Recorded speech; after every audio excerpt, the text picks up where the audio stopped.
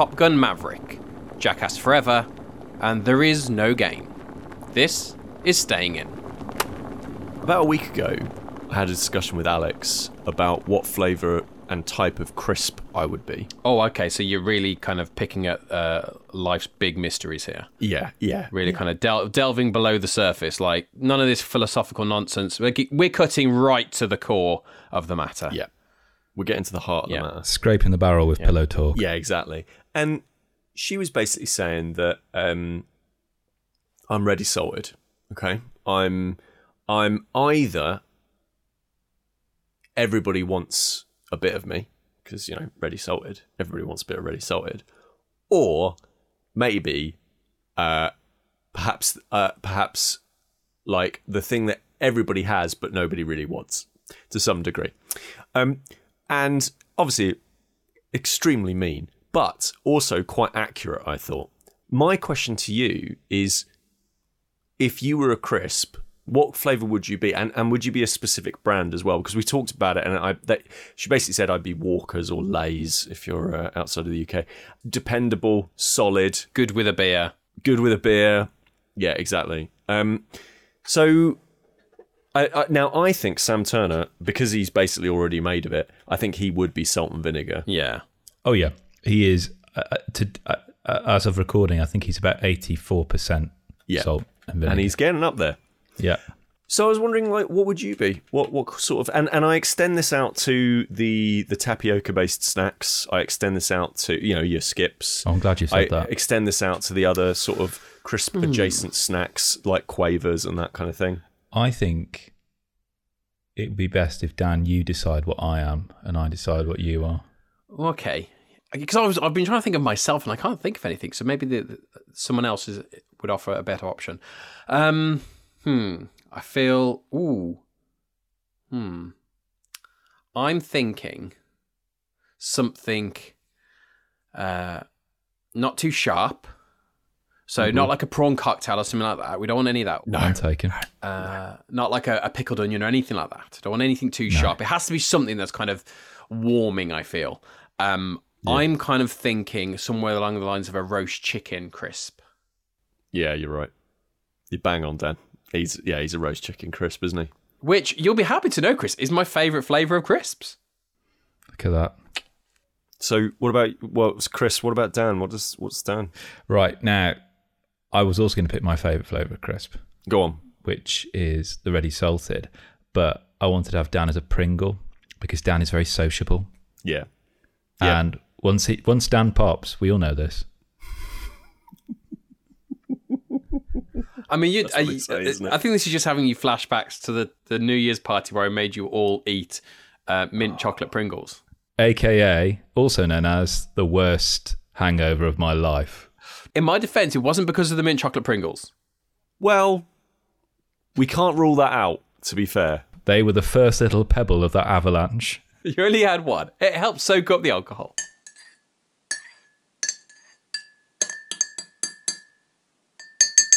Gentlemen, I've just sent you a website link on our WhatsApp for the podcast. I've sent you that link. Oh, yep. Okay, hold on. It's a website called whatsmycoolsign.com. Ooh. Now, Dan, you and I, we spoke about this yesterday briefly during the RPG. We've both seen Top Gun Maverick. I saw it with Sam a few weeks ago. And, it was a hell of an evening. Cut a long story short, me and my partner had to sit in a bar till about 2 a.m. before we could actually leave the town in which we'd gone to see Top Gun Maverick because of a music gig that was bigger than the actual multi-storey car park that could support them, which led to a massive backlog of people. But when I was in this bar, I just Googled it, and the actual the makers of the film have created this website called whatsmycoolsign.com, and it's like a little bit of an augmented reality thing where you see yourself on the screen and it superimposes a pilot's helmet on your head. And I think we just need to know what everyone's call signs are, really. Wow. Well, I've just gone and found out, and mine is Chief. Chief? Oh, picture Pete in his fighter jet on the side. Chief probably got the slightly inappropriate, stereotypical image of like a headdress, or maybe you just wear a headdress on your helmet. Maybe that's your thing. You're the chief. Yeah. Peter Chief Willington. Yeah, I think that's about right. I am Chris Hound Darby. And I am Daniel Diablo Frost. And our esteemed colleague Sam is Hard Shell. I mean, that makes sense. It does, doesn't it, really? Because he has got a hard shell. He does, but he's nice and soft and gooey inside. I don't know. Something about this doesn't really... Something about these little... I mean, first of all, something about these little silly little apps where you do all this sort of stuff is kind of twee and silly. And I kind of like it. And also, what I love is when people... and obviously, we'll put these pictures up online because... because basically Dan's gone to a lot of effort to make himself not look like an arse. We have no shame. But here's the thing I've not really understood about Top Gun. And I know there's a new movie out and all that sort of stuff. But here's the thing about Top Gun. I watched the movie when I was young, the first one, and I don't really have much recollection of watching it back then.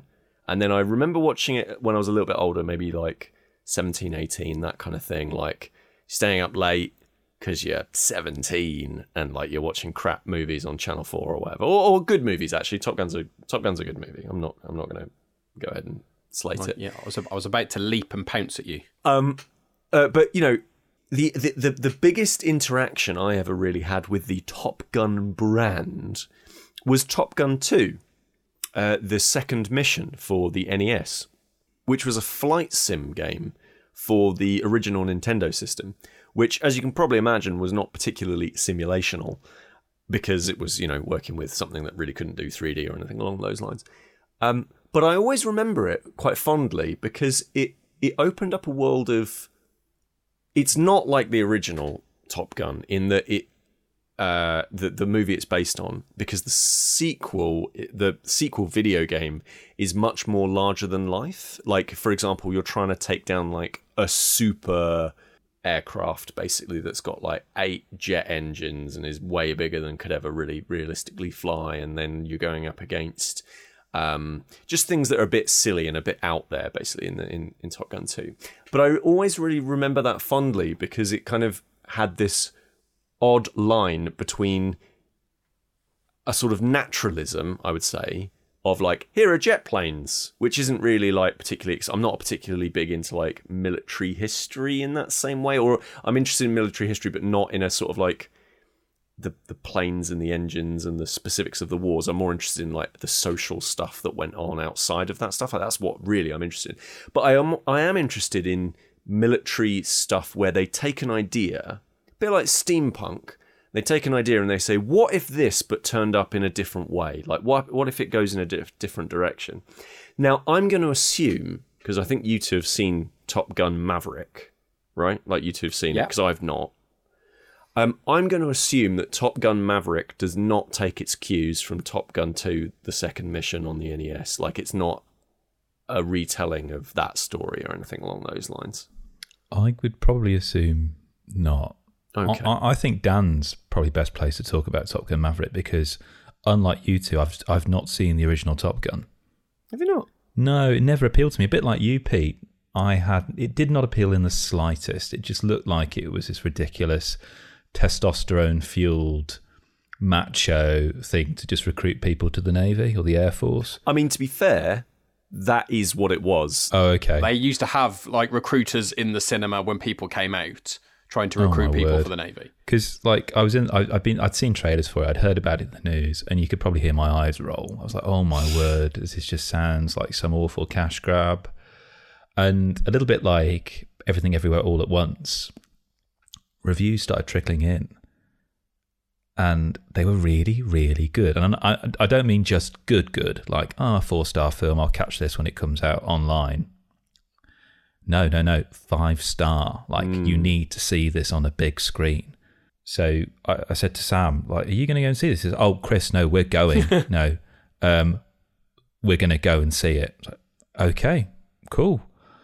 And I just can't quite believe that I went to the cinema. I actually paid money to go and watch a sequel to a film I never saw that came out, in the 80s? Yeah. Came out in 1986. Where I am essentially, and the best one in the world, I'm watching somebody who's nearly a pensioner fly a fighter jet. And it just works, doesn't it, Dan? Yeah. Basically. So I have a kind of a more of a fondness, more of a closer relationship with the film than perhaps you guys do. So I watched it. Obviously, it came out 86, same year I was born. Obviously, didn't see it then. But I think my mom was a big fan of it. So I think it would have been on in the house. I remember probably watching it. I'd probably be about 8 or 9 or something like that, and just really liking it. And just over in those kind of over a number of years, just a couple of years, I remember just really loving that film, and it really kind of getting bed in terms of kind of that nostalgia, kind of as the years then carried on, that nostalgia stayed with me. So it was always a film that I loved. I mean, the music is a huge part of it. The music is incredible for that first film, and the idea of a sequel has been mooted for probably decades. It's been one of those infamous kind of films stuck in development hell. Right. And it was always never seemed like, especially kind of once a certain period of time has passed, it becomes, really, this is not really going to be good. And so when it eventually kind of got announced that it was going to be coming out, I was like, oh God, they're going to just trample over this nostalgia that I have. It's going to be terrible. And then the trailer came out. And the first time I saw the trailer starts with kind of the boom from the music. And it suddenly, something clicked in my head and went, I have to see this film now. I have to see this film. I watched the trailer. I thought it looked terrible. I thought it looked awful. I thought, I have to see this now.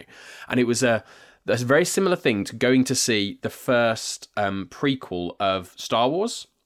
And having watched Star Wars as a child, wanting that sensation of the opening of Star Wars, where it kind of Star Wars appears on the screens, bam, ba ba ba ba. That I wanted that in a cinema, because I'd never had that. I'd watch on small screens, and I wanted that. And when I heard the music hit in the trailer, I was like, I want to see this in the cinema. Even though at that time I knew it wasn't going to be good. It was going to be rubbish. It was going to be a rehash of the old thing. And the more trailer I saw, the more it just felt like a rehash and just literally repeating scenes from the original film. It felt like a cash grab.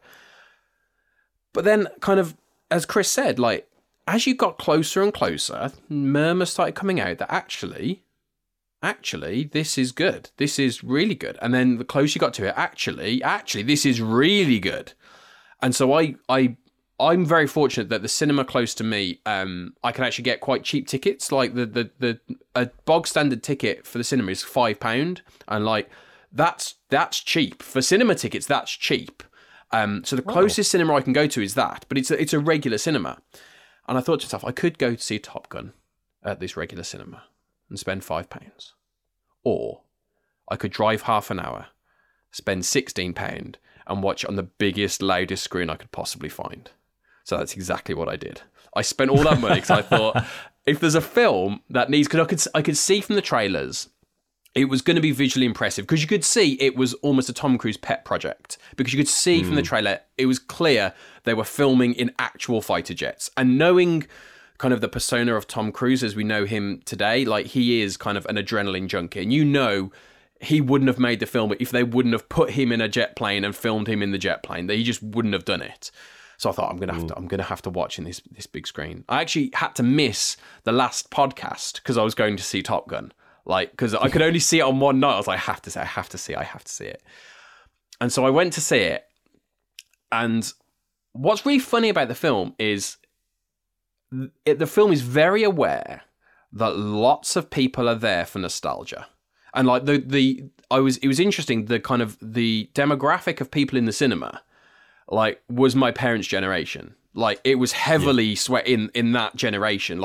You could see people who don't go to cinema very often. This was a night out for them. A group of friends had got together because they were going to all go and see Top Gun together, like they had done 30 years ago. And so the film knows that it's leaning into nostalgia. And just like when I watched the first prequel of Star Wars, and it starts with the Star Wars, and it starts with the kind of the text crawl, and it feels I'm in Star Wars again. Top Gun Maverick does the exact same thing and immediately says, "What I know what you're here for. I know what you're here for. We know what. Here it is." And it just gives you the nostalgia, like full force. Like, I'm going to drop you right back where you want to be. And it's like, I don't want to spoil it, but it's kind of, for someone who's a huge fan of that first film, it was incredible. I was giddy from the start of that film, and it reminded me of something that the actor Michael Sheen said when he made Frost Nixon. So he made Frost Nixon. He played David Frost, and David Frost was the interviewer who interviewed Richard Nixon, and he had a very distinctive kind of way of speaking, a very distinctive accent and voice. And he said that what they did was, the first time he spoke in that film, he really lent into the voice, really went in and said, "Okay, then now that's out of the way. Now we've done that. We've done the voice. Now we'll just make it all a bit subtle and we'll just play it out as we want to play it out." You get that out of the way. And that's kind of what Top Gun Maverick does. It gets that nostalgia out of the way and it says, "Okay, here you go. There's your nostalgia. Now let us tell our story." And obviously nostalgia feeds all the way through it, but it's never as direct and as kind of clear as it is in those opening 5 minutes. And as I say, I was absolutely giddy. But as a film, kind of it picks up all the threads that you want it to from kind of the previous film. It very much feels like this is a Top Gun made by a post Mission Impossible Tom Cruise, who now has the ability to do everything he can do in Mission Impossible, but I'm going to do that in Top Gun. At the start, I was a little bit worried because it felt a little bit like this is a new Mission Impossible film, but then it kind of, again, it drops it down a little bit and says, "Okay, we've given you that. Now we'll go back and make it a bit more slow and subtle, and we'll be a bit more kind of personal." The story, I think, is very well told. I think it's not a difficult story. So the main crux of the story is you have a really dangerous mission that has to be done by these fighter pilots. They bring in the best of the best, but who is going to teach the best of the best?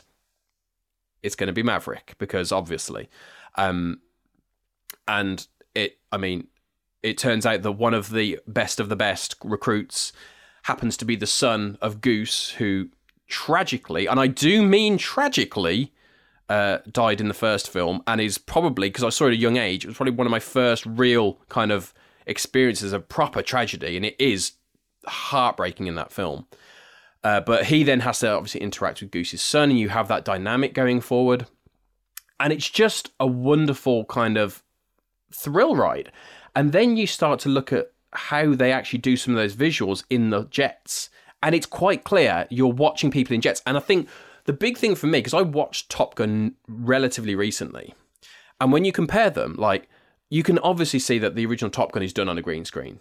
But this film, obviously, you can see them in the jets. But more than anything else, you have a real understanding of how difficult it is to fly these jets. It's not easy. Like, the stuff that they are doing, even if you take out the kind of the G-force, like, it's work that they're doing. They are tight. They are kind of really kind of pushing themselves physically in these jets, and it is really kind of well constructed, those scenes, so you understand the reason they can do this is because they are so well trained. These aren't just people. In the first film, they're laughing, they're joking, they're making quips, all this stuff. You don't get a lot of that in this one. You do get quips and you do get levity at times, but you also have a feeling that these guys have to concentrate on the work they are doing. Have you ever played like a proper flight simulation game, like a proper one? No. The closest I've come is Star Wars Squadrons. Well, classic. There's one that a friend of mine from work plays, and it's called DCS, and DCS is unbelievably realistic. Like basically the individual planes, like to go into the level of detail, each plane that you purchase, you get the main game for free, and then the actual model is you buy planes, and that's what keeps them going. Each plane is like 60 quid, right? Like they are meticulously modeled, and the things that you need to be able to do to even just to take off is unbelievable. Like, you know, there's no press forward and it goes up. Like, there's none of that.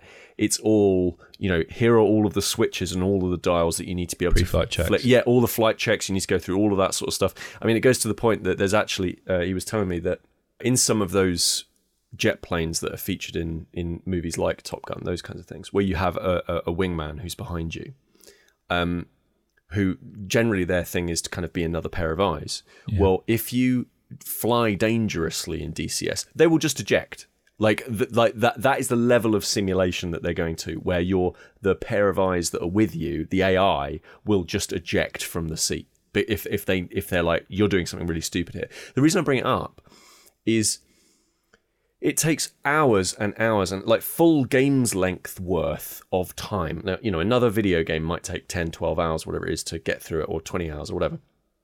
It takes that kind of amount of time to get off the runway in terms of like being able to learn how to fly these vehicles properly. And then when you see videos online of people doing things like dogfighting, when you start to see what they're actually doing in the cockpit, it's absurd. Like the stuff that they're doing is not just that like Duke left, Duke right, pull up. Like it's not that. It's like here's all these switches that you need to be able to pull to be able to turn on and off a bunch of this stuff, and then do that left, right, up, down, whatever it is, and then all of the G forces as you talk about, like Dan, like all of the additional sort of factors that you then have to take into account, like stalling the engine out, or like all of this mad stuff. And you realize then that when you see some of the in movies like Top Gun where you see dogfighting, you realize that like, oh my god, this isn't, as you say, Dan, this isn't just regular human beings. This is like the best of the best of the best.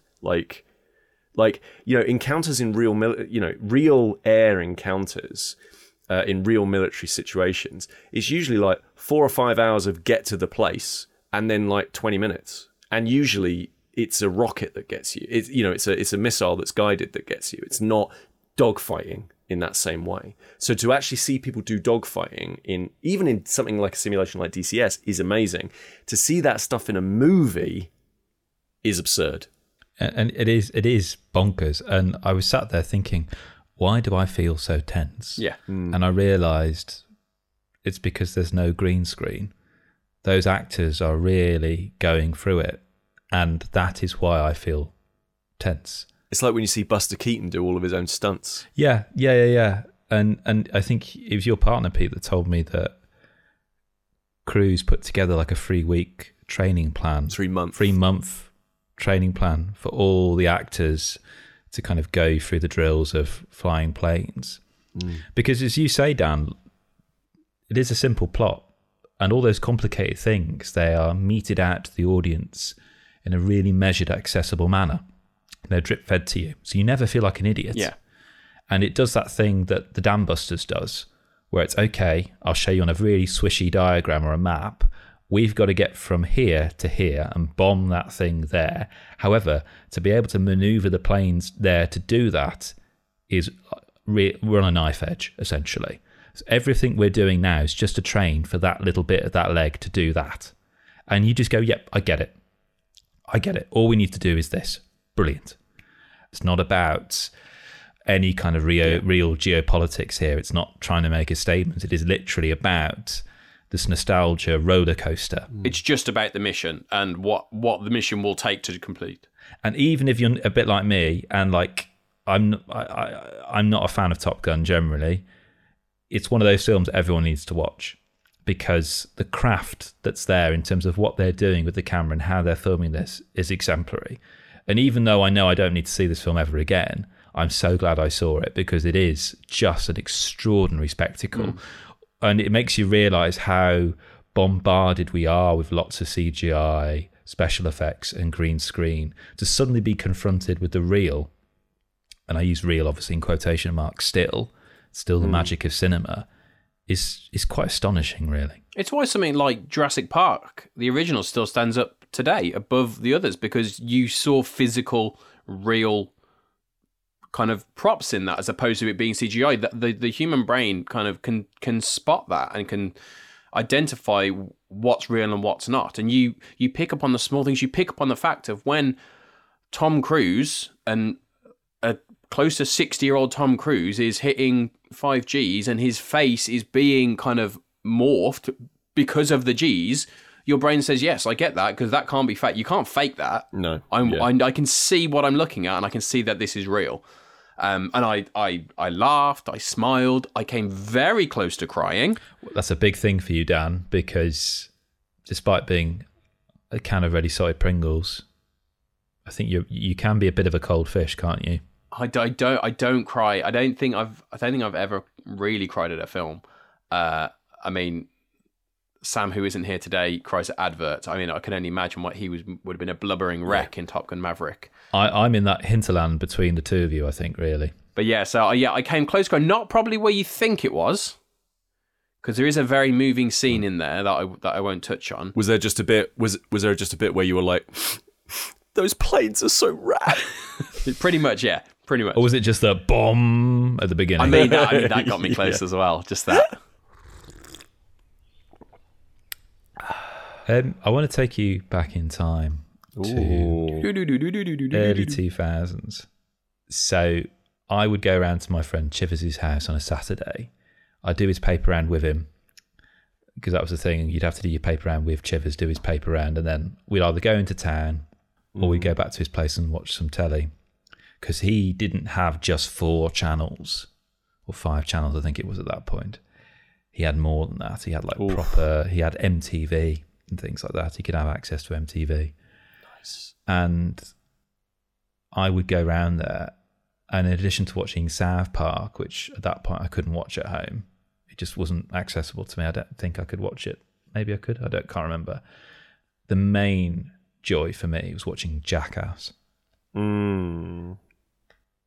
And Jackass has been something that has been a love of mine ever since I first watched it, because I'm not a big fan. If somebody was to fall over in the street, I wouldn't laugh. I wouldn't find that funny. I'd run over to them and help them. Yeah. I'm not interested. I don't find it funny when somebody is just going on their daily life, has an accident, hurts themselves. What does make me laugh are professionals, and again, sometimes I put quotation marks around that, who know that this is going to hurt. Oh, yeah. And egged on by their mates, do these kinds of stunts. That makes me laugh.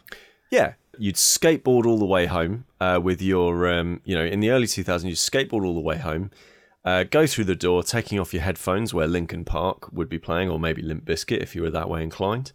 You'd maybe take off your Dickies hat. You'd still be thinking about that conversation you just had with your friends about who was going to, whether or not The Rock or Triple H was going to be winning the SmackDown belt, whatever it is. Your wallet's on a chain. Yeah.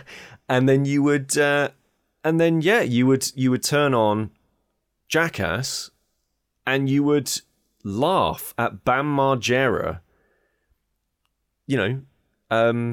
seriously hurting himself on a skateboard, or Johnny Knoxville. That was his name, wasn't it? Johnny Knoxville. Johnny Knoxville, yeah. Johnny Knoxville. Sliding down a roof in a bathtub. Or you'd watch those, I can't remember what they were called. They were like Welsh lads. They were like homegrown Welsh lads. I never watched them. No. That was called like Dirty Sanchez? Thanks, Diablo. There you go. So you'd watch that. And and then you go upstairs and play Tony Hawk's 4. So yeah, I mean, like that it seems like a bit of a dying breed, that thing, mostly because probably half of them are dying because of all the stunts, but also because it feels like we've kind of moved on from that. Yeah, well, it's interesting because like a bit like Top Gun, actually. Something you liked when I was 16 when the first Jackass movie came out. And I'm not saying like I'm completely mature now, but I'm 36 now. It's like 20 years ago when the first Jackass movie came out. I'm an academic. Am I going to find Jackass funny anymore? Sure, yeah. Answer, yes, I am. That never gets not funny for me, really. And it's really interesting going back to it now with the new film Jackass Forever, which dropped this year, is that nothing's lost. Nostalgia is that very powerful, potent thing. But what I think is that The trapping of nostalgia is that it's a yearning for a past that never existed. That's the thing. That's why it was originally seen as a disease. But actually, going back and looking at those things as old, you see something new in them now. You know, when I was younger, I watched it because of the ridiculous stunts. And, you know, I remember being at school and people going, oh, Steve-O's the worst. He's got his own stuff, you know, stuff that didn't make the film because it was so hardcore. You have to watch Steve-O's own film. But now, when I'm watching Steve-O, who is now 47, and I see them actually, what I love about Jackass is the bond between all of them, the friendship. Yeah. And right. you know that even though they are in pain, they are living for that moment where their friends are laughing and cheering at them because they know they'll get the chance to do that to them. And it's a strange act of cognitive dissonance, really, where what you don't what that period of time that has elapsed between Jackass 3 or 3D 10 years ago and this one is those friendships are still there to some extent. I mean, it's been pretty rocky. Sadly, in the interim between Jackass 3D and this film, Ryan Dunn passed away, and Bam Margera, who was originally in Jackass Forever, the new one, was sacked from the production. Oof. So it has been a bit rocky, but the moment you hear that down, down, down, down. Hi, I'm Johnny Knoxville. This is welcome to Jackass. You're back, and it's like, yes, they're a bit, you know, a grey around the temples. Knoxville's 51 now, Jeez. And Dave England's 52, but they're still doing gnarly stuff. And that kind of slogan for Jackass, which you always hear in the end credits, the music, if you're going to be dumb, you've got to be tough, just is still there tenfold, really. Oh my God. And it is absolutely magnificent, this film. 90 minutes of just all the stuff that Knoxville had been penciling away and some of them been thinking about for the last 10 years. Oh, if we do it again, I'd love to do this stunt. I had an idea for a stunt. I'll write it down. To just do them is great. I watched a little bit of Jackass back in the day. I've never watched any of the films. I would have seen a couple of stunts, but that would have just been in passing. It never interested me. It's never been something that I've kind of particularly engaged with. So is this just a kind of an extended episode? Is it just a 2 hour of various stunts? And obviously I'm not saying is there a narrative kind of through line, but does it have a structure outside of just a group of stunts? No, it's a group of stunts, but the through line is that bond between all of them. And that's all it is. That's the glue that holds them together. And that's it. It's just a series of stunts. You see Johnny Knoxville get shot out of a cannon. You see them, the group of them dressed as a marching band, just casually stepping onto a treadmill and getting thrown into a brick wall. You see Wee Man, Preston, and the new guy, Zach Holmes, do a triple wedgie, like suspended by their underpants in midair. And I can't explain it. It's just hilarious. And Chris Pontius is the usual deadpan kind of person. It's a bit like the Beatles. You start to notice certain pairings. Dave England and Danger Aaron, who does the cup test, where he tests a cup. You know, like, I don't know if any of you play cricket much. Dan, you've played cricket. You know, the cricket box. I have played cricket. Pete, you've played cricket, haven't you? Yeah. Yeah. So the box. So Danger Aaron he tests out a cup. One of them is where he's lying in a bowling alley and a lady throws a bowling ball down it at the cup. Another one is where a record winning softball pitcher, she pitches this hard softball straight at it. And the last one is he's lying on his back and Dave England on a pogo stick pogos onto it. As someone who has actually been hit in that space where the cup should be, and unfortunately was not at the time, I can confirm that would be very, very painful. Yes. And like, I can describe the stunts. There's a brilliant stunt, which is probably the most legendary one of the film, called Silence of the Lambs, where they think they're coming in to see someone else do a stunt with a snake. What actually happens is, in pairs, they're locked in a room, the lights go out, and everyone else is surrounding them wearing night vision goggles. and they're just messing with them. Like Danger Aaron is just really spooked. He can't see anything. And then somebody gets 2 bin lids either side of his head and just clangs it. And it's really silly. It's irreverent, but I just love it. I just absolutely love it. And I just love those kinds of setups they do for gigs. It's not just Johnny Knoxville getting shot out of a cannon. They make it about the myth of Icarus, for example. Sure. So there is, I'm not trying to overly intellectualize it, you know, in the sense that actually you cannot just, you know, you can only enjoy it if you look at it that way. But what I'm saying is that, you know, there's other stuff here. There's interesting layers here. I will say there's probably about 80% more penises in this than there has been in any of the previous Jackass films. It's a very versatile organ. It is honestly... I bought it on Amazon Prime Video because I know I'll just rewatch it. And some of them are on Netflix. I know the 2.5 and 3.5 and the original are on Netflix at the moment. But I just love it. And the new people they've got are absolutely hilarious. Sean Poo-Poo's McInerney, Zach Holmes, Jasper Dolphin and his dad, Dark Shark, Eric Maneker. These don't sound real. Dark Shark's extraordinary. So Dark Shark is an ex-prisoner who's from the hood, essentially. It's the quote Jasper here, and he says he's petrified of birds and he's petrified of heights. And of course they capitalise on that fact. I mean, the new people coming in, it's wonderful because they interview them and says, yeah, I grew up with these people. I used to watch them. I was that generation that watched them. Now I am part of the cast. And they just blend in beautifully. It's absolutely wonderful. It's almost like the baton has been handed across here. And it's just an utter delight. And it does that thing that Top Gun Maverick does for me personally, where it's giving me what I want from the 2000s, but it's also giving me a new perspective on that nostalgia.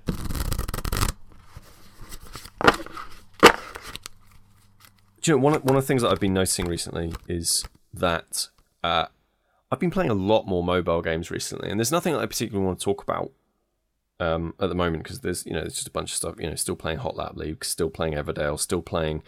Going to start up another game of Ticket to Ride. I'd like to play a bit more of 8 Minute Empire because we're playing that. That was really good as well. I've downloaded Diablo Immortal. That came out recently. I can't wait to give that a go. The new Hero Realms is out, so that's the physical version of the fantasy version of Star Realms. I'm really looking forward to playing that. Do you kind of, when you're playing or choosing your mobile games, is there a certain genre of game that you kind of always move towards, or kind of, because obviously the longer kind of we go along with mobile games, the more and more expansive the genres become as the technology improves. Like the games that we can get now, you just were unthinkable kind of years ago. There generally isn't a kind of genre that I go for. Like, obviously, back in the day, I would just have to try and play everything because that was the job. But so I didn't really ever develop a specific genre that I was really into. But I will say this: I've always found that the games that last longest on my phone are the ones that I'm able to either dip in and out of. So Everdale, for example, where when I dip in and out of them, I feel like I'm progressing, even if that progress is slow, or games that are more to do with things like how easy is it for me to back out of it and just immediately turn it off, right? Like, so for example, with something like Hot Lap League, I can get to the point where I'm like, let me just finish this course, and it's going to take me 20 seconds to figure out whether or not I've crashed or not, right? Like to get to the thing and then crash and then be like, oh, never mind that. So I don't tend to look for genre stuff. The only times that's ever gone to a point where it's like larger periods of time is like some point and click adventures where I just sit down and it's more about being cozy, like having the device close to me. Okay. So like playing on a tablet, but other than that, no, there's nothing that I particularly go for other than that kind of ease of use. Okay, interesting. Because I was gonna recommend a game because I've been playing a game called. It's actually called There Is No Game. It's a game. Well, I thought you said there's a game, Dad. But there is no game. Should we do this? Let's not. All because tell you what, the game does it a lot. in a really good way. So this game called There Is No Game. I think the full title is There Is No Game, Wrong Dimension. By Draw Me a Pixel. And the joy of this game is the discovery of it. And it's one thing I love, and when video games do this, like, it's fantastic. When they kind of break the fourth wall and become meta and do different things, I absolutely love it. And if they can do it effectively, it's fantastic. And to give you a soupçon of how this game does that, like, when the game starts, it starts with kind of like a loading screen, and you're waiting for it to load, and you're waiting for it to kind of start the game. Nothing really happens, and it feels like it might have crashed, and you're a little bit disappointed. And you've got your mobile phone, and you're looking at it, and you think, oh, come on, and you start tapping it. And as you tap the screen, like, it's as if you've tapped a piece of glass, and like something shakes a little bit on the screen, like, oh. And you tap it again, and something shudders a little bit. And then the more you tap it, like, something falls on the screen, and suddenly you're into the game because it's been waiting for you to interact with it. And then suddenly you hear a voice saying, there is no game, you can turn this off now. Don't play anymore. It's fine. And then it constantly starts to develop these little puzzles built around kind of user interface, and it does different things. And like, there's one time where kind of it plays loads, like, you're playing music, and the voice doesn't want you to play music. So like you see a cursor come onto the screen, and it clicks the mute button, and you press it off again, and then the cursor comes again, and it press the mute button. And actually what you need to do, I'm going to give this one away, what you need to do is when the cursor comes in, you have to grab the cursor, and now you've got a little kind of arrow, a little point, which you can use on something else. And then you can maybe pop something on another screen. And it's those little things that actually you're constantly trying to think out, okay, how can the game do something here? What is it giving me, and what can I kind of play around with? And all the while you're hearing this kind of voice talk to you and kind of criticize you and constantly tell you, what are you doing? There is no game. You're just doing nonsense. I don't know why you continue to play this, because there is no game. And it just constantly goes on. And that's kind of the first, it's kind of a game broken down into chapters. And that's kind of the first chapter. And as the game goes on, it moves into different genres of game, which is why I kind of asked around kind of what genre you're drawn to. Because it moves between different genres of game then. And you move into one which kind of looks like Papers, Please. And there's certain ones in different kind of fonts and different logos. And certain ones look a bit like Prince of Persia, like different screens. And then it absolutely drops you in like a Monkey Island, and you're there, and you then have to play a bit of a point and click adventure, and it does all this different stuff, and you can twist the world around, and you can look at behind the scenes and do all these different things. It's really interesting. And then once it does that, it takes you out again, and it drops you into like a Stardew Valley type world. And these are all kind of fantastic kind of representations of these world. And there's one amazing bit after the Stardew Valley world that I won't tell you, but it's just fantastic. And I think, Pete, you yourself would just love it, especially as a games designer, kind of who works in kind of games development. Some of the kind of the commentary it makes on video games is really fun and really interesting, and it does all this different stuff. And all the while, you've got this guy talking to you, telling you, what are you doing? Why are you here? Why are you doing this? I've told you, there's nothing to do here. There is no game. I don't play many mobile games. Most of the mobile games I play are kind of like your Everdales, kind of like your Hot Lap, stuff where you drop in and you do something and then you go away again. Like, when I got this, I played it solidly for a few days and I finished it. Like, because I had it on my iPad, and because you can have it on iPad or iPhone, it works perfectly on both of them. And I just wanted to sit there. I put my headphones in, like, rather than watch something on TV or watch film or play kind of PlayStation like that, I found myself just sitting there trying to work out. And what's been is you're not working it out like a point and click where, okay, well, I need this. I need to go and find the cup so I can fill it with water, and then I can give it to the horse, and then he's happy. Like, that's simple. You need to kind of think, okay, actually, I need to turn this whole scene around and actually look backstage, because actually this isn't an actual world. This is like a theatre stage. I need to look backstage and move some lights, which now shows me something on the other side, and flip it back round again. And you're constantly having to pick at the world and understand kind of games as well. You're not just playing a game, you're understanding, okay, well, I can use this. I can use the health bar might be something. So there might be a time when I can actually use that health bar. Or there's an icon on the screen that at some point I can pick it up and use it for something else. Like everything you see can be used, not always all the time. You can't always pick up everything, but there'll be times where if something on there looks a little bit strange, you think that's absolutely going to be something. I do think a lot about games in general, about what I delight in games now. And there is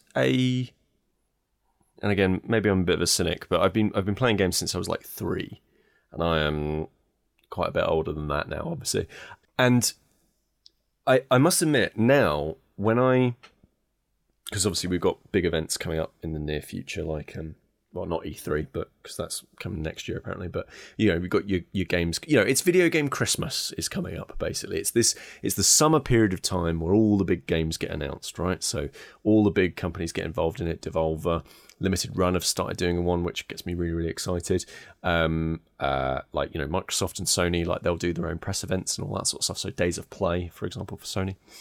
And one of the things that I find that I'm a bit jaded on now, because I've been in like this as a hobby, for this amount of time, 30 plus years, is that whenever I see those trailers now, I'm very, very rarely like looking at something and going, I couldn't possibly imagine what that must be like to play. Like I look at stuff now and I'm just like, cool, yeah, third person action adventure. I imagine you'll do a bunch of Assassin's Creed-esque, run up the tower, put the flag down, and then you see more of the map, right? Like it's very...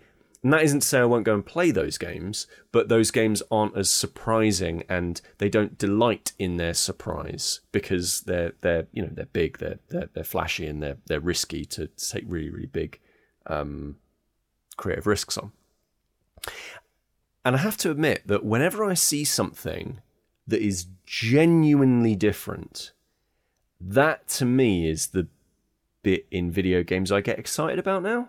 Like, even if that's like a genuinely different thing in an established IP. So like seeing, again, not to harp on about it, but like the trailer for Gran Turismo 7, for example, you look at that and it's like, this is a photo. Like I cannot, there are bits in that game where you cannot distinguish between reality and digital kind of representation on the screen without a shadow. So that's like, wow, that's amazing. And then you see like Unreal Engine 5 tech demos and you're like, that's incredible. Like, how have you managed to get all of this working? And like, that's really exciting as well. And then when you see like these smaller indie games that are trying something that you've never seen before, like an unpacking, for example, where you're like, that is a brand new idea, right? Like this one mechanic takes inspiration from other things, still relatively straightforward, but I've never played a game like this.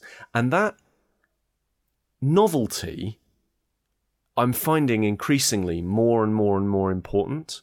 There are some very good resource management roguelite RPGs, right? There are some very good ones. In fact, there's loads of them at the moment out in the moment. But I don't get very excited by any of them because I'm like, yeah, I've played games like that. Like I know what they are, right? Like I look at something like Green Hell and it's very, very good, but I'm just like, I don't care. Like I've played a survival game. I know what this is going to feel like. Whereas something like There Is No Game, and other games of its ilk, things like Stanley Parable, Eternal Darkness from back in the day. Don't Shoot the Puppy. Absolutely. What was the other one? Superliminal. Oh yeah. Like things like that. Those kinds of games that subvert your expectations. Those are the things now that I seem to get more and more and more excited about. Definitely. And I think for me, I know you can get this game on the Switch, but I think there's something quite charming and effective about having it on a mobile device. Yeah. Because it gives the game a sense of power and weight. I was like, oh my word, it's making me second guess. Perhaps it's making me second guess how I play games or use devices. And the question I wanted to ask Dan, because I've not played this game, I'm always interested when in our capacity as human beings to flip-flop between different games, between a game on a console, a game on a mobile or tablet or portable gaming console, whatever. when you've played this game and then you go and play something else, or you're just messing around in your mobile phone, say, for example, how easy is it to shake that mentality of second guessing what the game is asking you to do? I think because with this game, it is wrapped up in kind of a package of the obviously the ongoing voice talking to you, basically walking you through the game, not necessarily saying do this, do this, do this, but kind of going against you. You're kind of constantly aware of the game that you're involved in. And once you understand kind of the rules of the game, in the fact that there are no rules and you can do whatever you want, suddenly that kind of creates that barrier. So when you stop playing, kind of you are leaving all that behind. I don't think it's not trying for realism. It's not trying to mimic your phone and then kind of make you do other stuff. It is it's using the idea of video games and what they can do, and then showing you it in an interesting way. Like some of the stuff, there's so many, like Pete, like you would probably get so many more of the references than I would. Like there's a whole sequence where the game flips, shows you kind of the title screen, and then flips between different languages and different play game styles and different, as I said, like Papers, Please, I think is like, it's the exact design of that, but done with there is no game type thing. So there's probably loads of references that you would get that I just wouldn't get because I don't have that level of knowledge. I'm gonna be a devil's advocate here. I'm gonna be the cynical voice here. Lay it on me. What's the difference, Dan, between you playing this game and me playing my own mobile game, but suddenly an ad crops up and I have to be creative and look where the X is or what the symbol for that is so I can skip this ad? What's the difference between what you're describing and trying to game the game that's purported to be not a game, and me trying to run around, try and creatively understand the mechanics of this ad and how I skip it, say, for example? Well, without giving away kind of spoilers of it, like parts of the game involve ads popping up. Like, right. Like it's interesting that you use that example because like ads do come up in the game, and like that becomes part of the game, and you have to manage that and deal with that as it comes up, and that there might be something in there that you then have to use for something. So it incorporates these elements into it. So it's not a simple kind of pop up, so to speak. It would pop up, and then you would use that and incorporate it into the game. Also, those ads people, and they've been doing this since long before mobile. Do you remember back in the day where you'd be on, Internet Explorer 4 or wherever it was, and like you get the flashing pop-up screen or the shaking screen, or those kinds of things where you get a pop-up ad and it would shake the box. Yeah. Oh yeah. Like that kind of creative approach to to essentially showing ads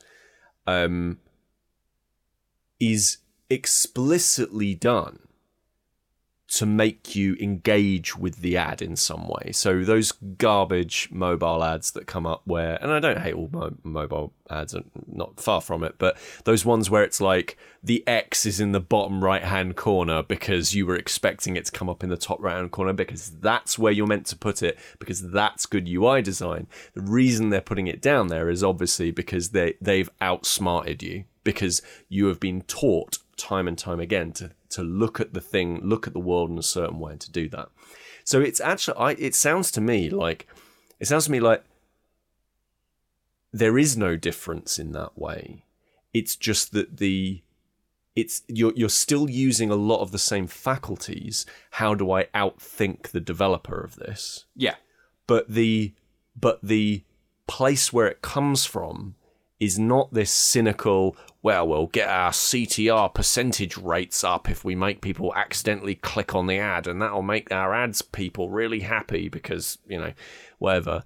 It doesn't come from that cynical place. It comes from a place of when you figure it out, you feel smart and happy that you're smart. Whereas when you figure out an ad, you feel smart and sod those people who tried to make you do a thing that you didn't want to do. You know what I mean? Yeah, I know what you mean. The overriding kind of feeling I had constantly through the game is just a sense of, oh, that's clever. That's interesting. That's clever. It's picked up this trope of video games and it's subverted it in a way that it's taken me a while to figure out how to kind of to see what you're doing, but now I see it. That's clever. I like that. I will now take that knowledge further into the game, and now if a cursor appears on screen, I will be able to go. I know that I can go and pick it up and do something. If I see a balloon, maybe there's a cursor somewhere that I can take that point and go and pop the balloon with it. It's that kind of interconnected that it's just a lovely. And when you have that sense of, because it's a game that wants you to like it and you want to like it as well, it's constantly with that sense of humor. So when it does these things, you're on board with it. You're not, as you say, it doesn't feel in any way cynical. It feels joyful because you're just like, okay, I'm along for this fun ride that you're taking me on. But there is no game. So, sorry. I just wanted to give you an update. Dan, you weren't here for the recording last time. We talked about at the very beginning of the last episode of my mum's on WhatsApp being like having my own private Reddit list. And Pete and Sam were like, oh, we should create a WhatsApp group, the four of us, with your mum. And I did do that. And you're welcome to join it, Dan. I didn't want to just, grab you and chuck you into this room without any context whatsoever. And we have the WhatsApp group, r/Chris's mum. And I kicked off proceedings with an opening message. Pete and Sam, let me introduce you and reintroduce you, Sam's already met my mum, to one of the most extraordinary and wonderful human beings on the planet, my mother. My mum responds, hilarious, too kind, bless you. Pete responds, oh God. So fantastic to meet you, Chris's mother, a genuine honour. However, it's really upsetting that this momentous occasion happens while I'm checking my phone on the bog. Ever the wordsmith, eh, Pete? Well, look, I'm glad you brought that up, Chris. Because and this feels like a natural segue into our outro. We should probably just do the outro here. Break that fourth wall. If listeners, if you've got any questions that you'd like to put to Chris's mother, please email us stayinginpod@gmail.com, and we'll keep them nice. We'll put the nice questions. Yeah, they will be filtered. They're not going straight through. They'll be filtered. Yeah, and we'll ask some questions. We'll get some answers for you. The answers will also be filtered. The answers will also, yeah, absolutely. So, yeah, stayinginpod@gmail.com. Send us some questions for Chris's mum, and we'll get them answered for you. So, in addition to asking my mum a question via email, you can also message us via Twitter, Facebook, Instagram. Am I forgetting any at all? Any other carrier fax? pigeon? Do we still have a fax number? That's right. Yeah, I'll get it on my pager. We can do all of those things. You can send us. Do we have a PO box? I think should we get a PO box? I don't know. I've never known what is a PO box. A PO box is a PO box is literally like a post office box that you get parcels sent to instead of a home address. Let's get one of them. And then you go and pick those items up from a PO box. Yeah, so if you want to send us any presents, we're going to have a PO box. We don't have a PO box. Well, we can get one, surely. Oh, okay, right. So if you want to send us some presents, send us an email on stayinginpod@gmail.com, and I'll give you Dan's address. And what else do we beg for usually? Leave us a nice review and rating, but most of all, actually, you know what? Most of all, actually, other than having a lovely time, send us money. Other than having a lovely time, staying safe and hanging out and living and enjoying life, tell a friend about the podcast. That's genuinely the best way for us to have more pals to listen to this nonsense, basically. So tell a friend, basically. Send them a link to maybe this episode. Was this a good one? I don't know. Maybe it was. We'll find out. Have a listen to this first. You've got this far. Like, you got the yeah. If you've laughed, 3 times, should we say? 3 times. I think that's a good barometer that it's a good episode. So if you've laughed 3 times, then just take your phone, scroll through and pick a person at random and then call that person up, because it's always nice to call someone. And just a friend, a family, a work colleague. And I want to just do a particular shout out to one of our followers on Twitter at @mytaintedbrain, the tainted Brian, just to say thanks for just continuing to like everything we do and just be part of the conversation. We notice. We really do appreciate it. And I know there are others of you out there, but I just wanted to just put a little spotlight on them. Really, just say a big thank you to them for sticking with us. It's really nice to. It's genuinely a bit weird when we get people who listen to this. Full stop. Because basically, I just find it really odd. So the fact that like people then take time out of their very busy days to say how much they're enjoying things, or sharing it with pals, it's genuinely a bit overwhelming. So thank you very much for doing all that sort of stuff. This is the weirdest outro we've ever done. I like it though, and the longest. And the longest. I quite like it. Yeah. Who knows? Maybe we'll do more of these like this. But for now, we'll just say goodbye. All right. Bye. Bye. Bye.